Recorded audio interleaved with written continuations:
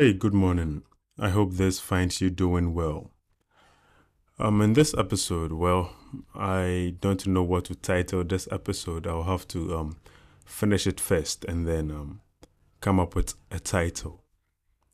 So, turn with me to the book of John chapter 16, verse 2 to 4. This is Jesus speaking.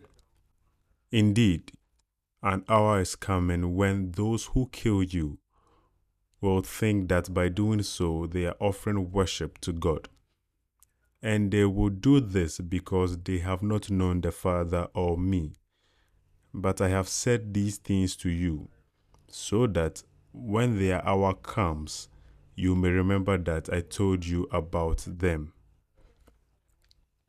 Jesus is going to be crucified soon, and he's telling his disciples what will happen to them when he's gone. The servant is not greater than their master. If the master is persecuted, the servants will also be persecuted. If his message was rejected, the message of his servants about him will be rejected as well.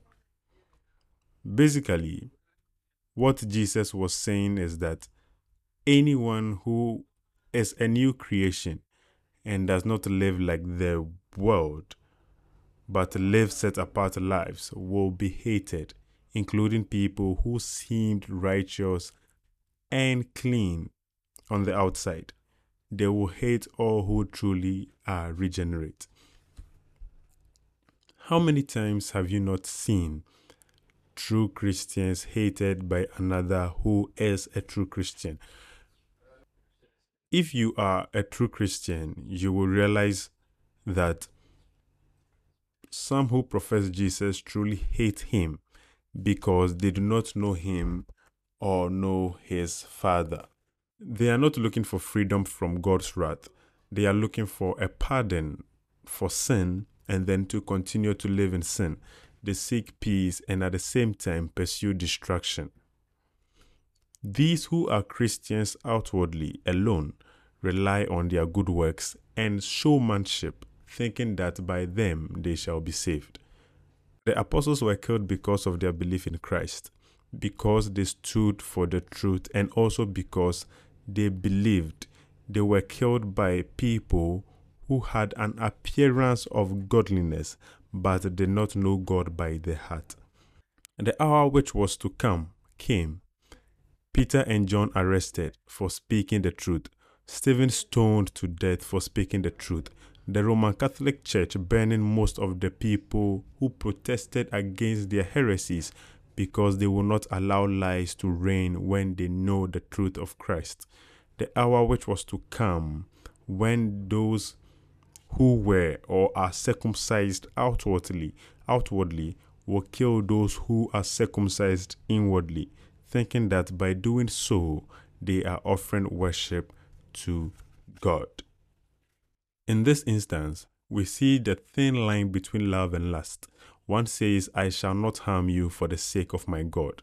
Another says, I shall harm you for the sake of my God. Even today, men and women who are Christians only outwardly passionately go against God's word, as it is expected for those who are not saved, but act like it by their deeds. We live in an age where heresies thrive and are vastly spread easier than ever. Dear Christian, even today the words of Christ sound so true. They will kill you. They will twist the words of Jesus, thinking they are offering worship to him. Stand firm, be steadfast, be courageous. These roaring lions in human flesh do not love God, though they profess him outwardly. They shall depart from their daughters and sons than to depart from heresy. In a world filled with darkness, be God's lamp. Many dangers shall befall you, but know this: our present sufferings and battles and deaths and scourgings are not worth comparing with the glory that will be revealed in us. Amen.